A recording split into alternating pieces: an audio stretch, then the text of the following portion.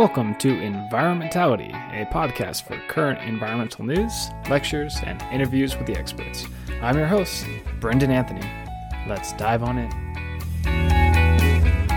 And now, here's your brief update on what's been happening to the planet from around the world. What's up, everybody? Happy Monday. Let's hop on into your weekly news.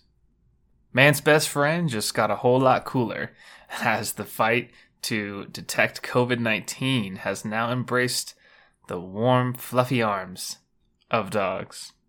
Scientists around the world are developing COVID-19 sniffing dogs. In the same way that dogs can sniff drugs, there's a lot of really interesting science and data that are showing that dogs can sniff out COVID-19, especially in asymptomatic and people who don't already yet know that they have COVID-19. Dogs have already been proven to be able to detect malaria and other types of infections and cancers, and so this is right up the alley for man's best friend, with their sense of smell that's 10,000 times stronger than that of humans. So far, their tests are showing anywhere between 83 to 96% accuracy in terms of accurately identifying COVID-19 positive people. The gold standard is for the dogs to smell the armpits of a patient or someone maybe at an airport, and they're able to detect whether or not they have COVID-19.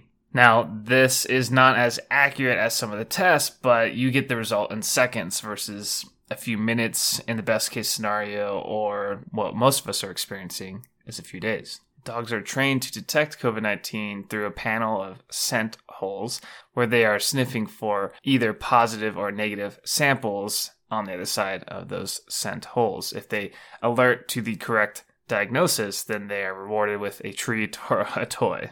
Dogs are extremely unlikely to receive COVID-19 from transmitting humans, and so there's not a threat to these dogs in this process. So this makes them a very valuable and potentially effective tool for detecting early cases and asymptomatic cases of COVID-19.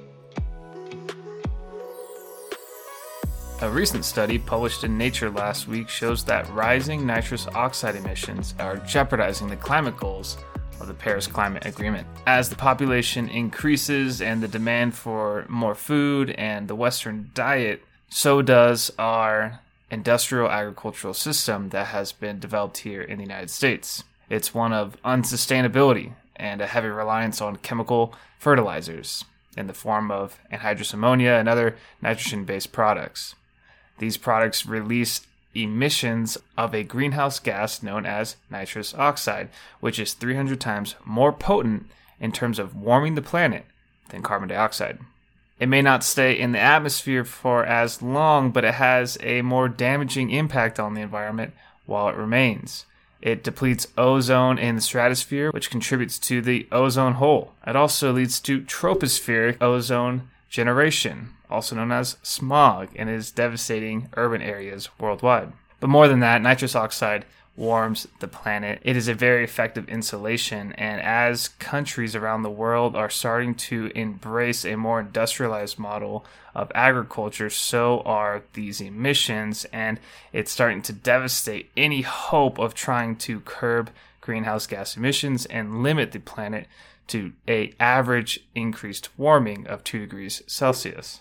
What's fascinating about the study is that it's showing that the largest contributors to global nitrous oxide emissions are coming from East Asia, South Asia, Africa, and South America.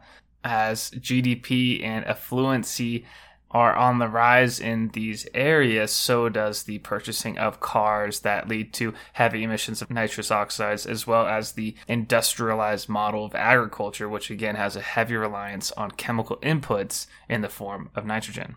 The study is underscoring the need for us to find synergy in our fight against climate change and the way that we feed our people. We need to rely less on chemistry and more on biology, embrace animal integration as a form of fertilizing our lands without the need and noxious impacts of nitrogen fertilizers.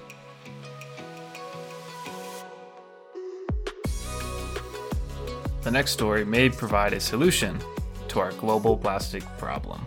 PET, also known as polyethylene terephthalate, is one of the most common plastics used in single-use plastic. Drinking bottles, clothing, carpets, you name it, it's used.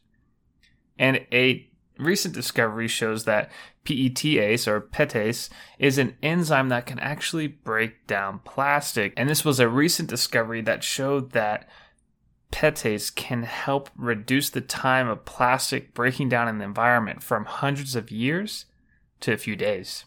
And so very eagerly, scientists went in and re-engineered this naturally occurring enzyme known as PETase and formed a new, faster, more efficient plastic digesting enzyme known now as METase. And when METase and PETase are combined in an enzymatic cocktail, the speed of plastic breakdown is doubled. And now, as scientists are now engineering to fuse METase and PETase together, this can increase the plastic digestion time by 3 times. Overall, this UK-USA collaboration is stemming from the Center for Enzyme Innovation, where they're taking enzymes from the natural environment, using synthetic biology to be able to form new enzymes for industrial applications, such as plastic digestion. And this center and this discovery and this engineering is providing a huge hope to the devastating issue of plastic pollution around the world.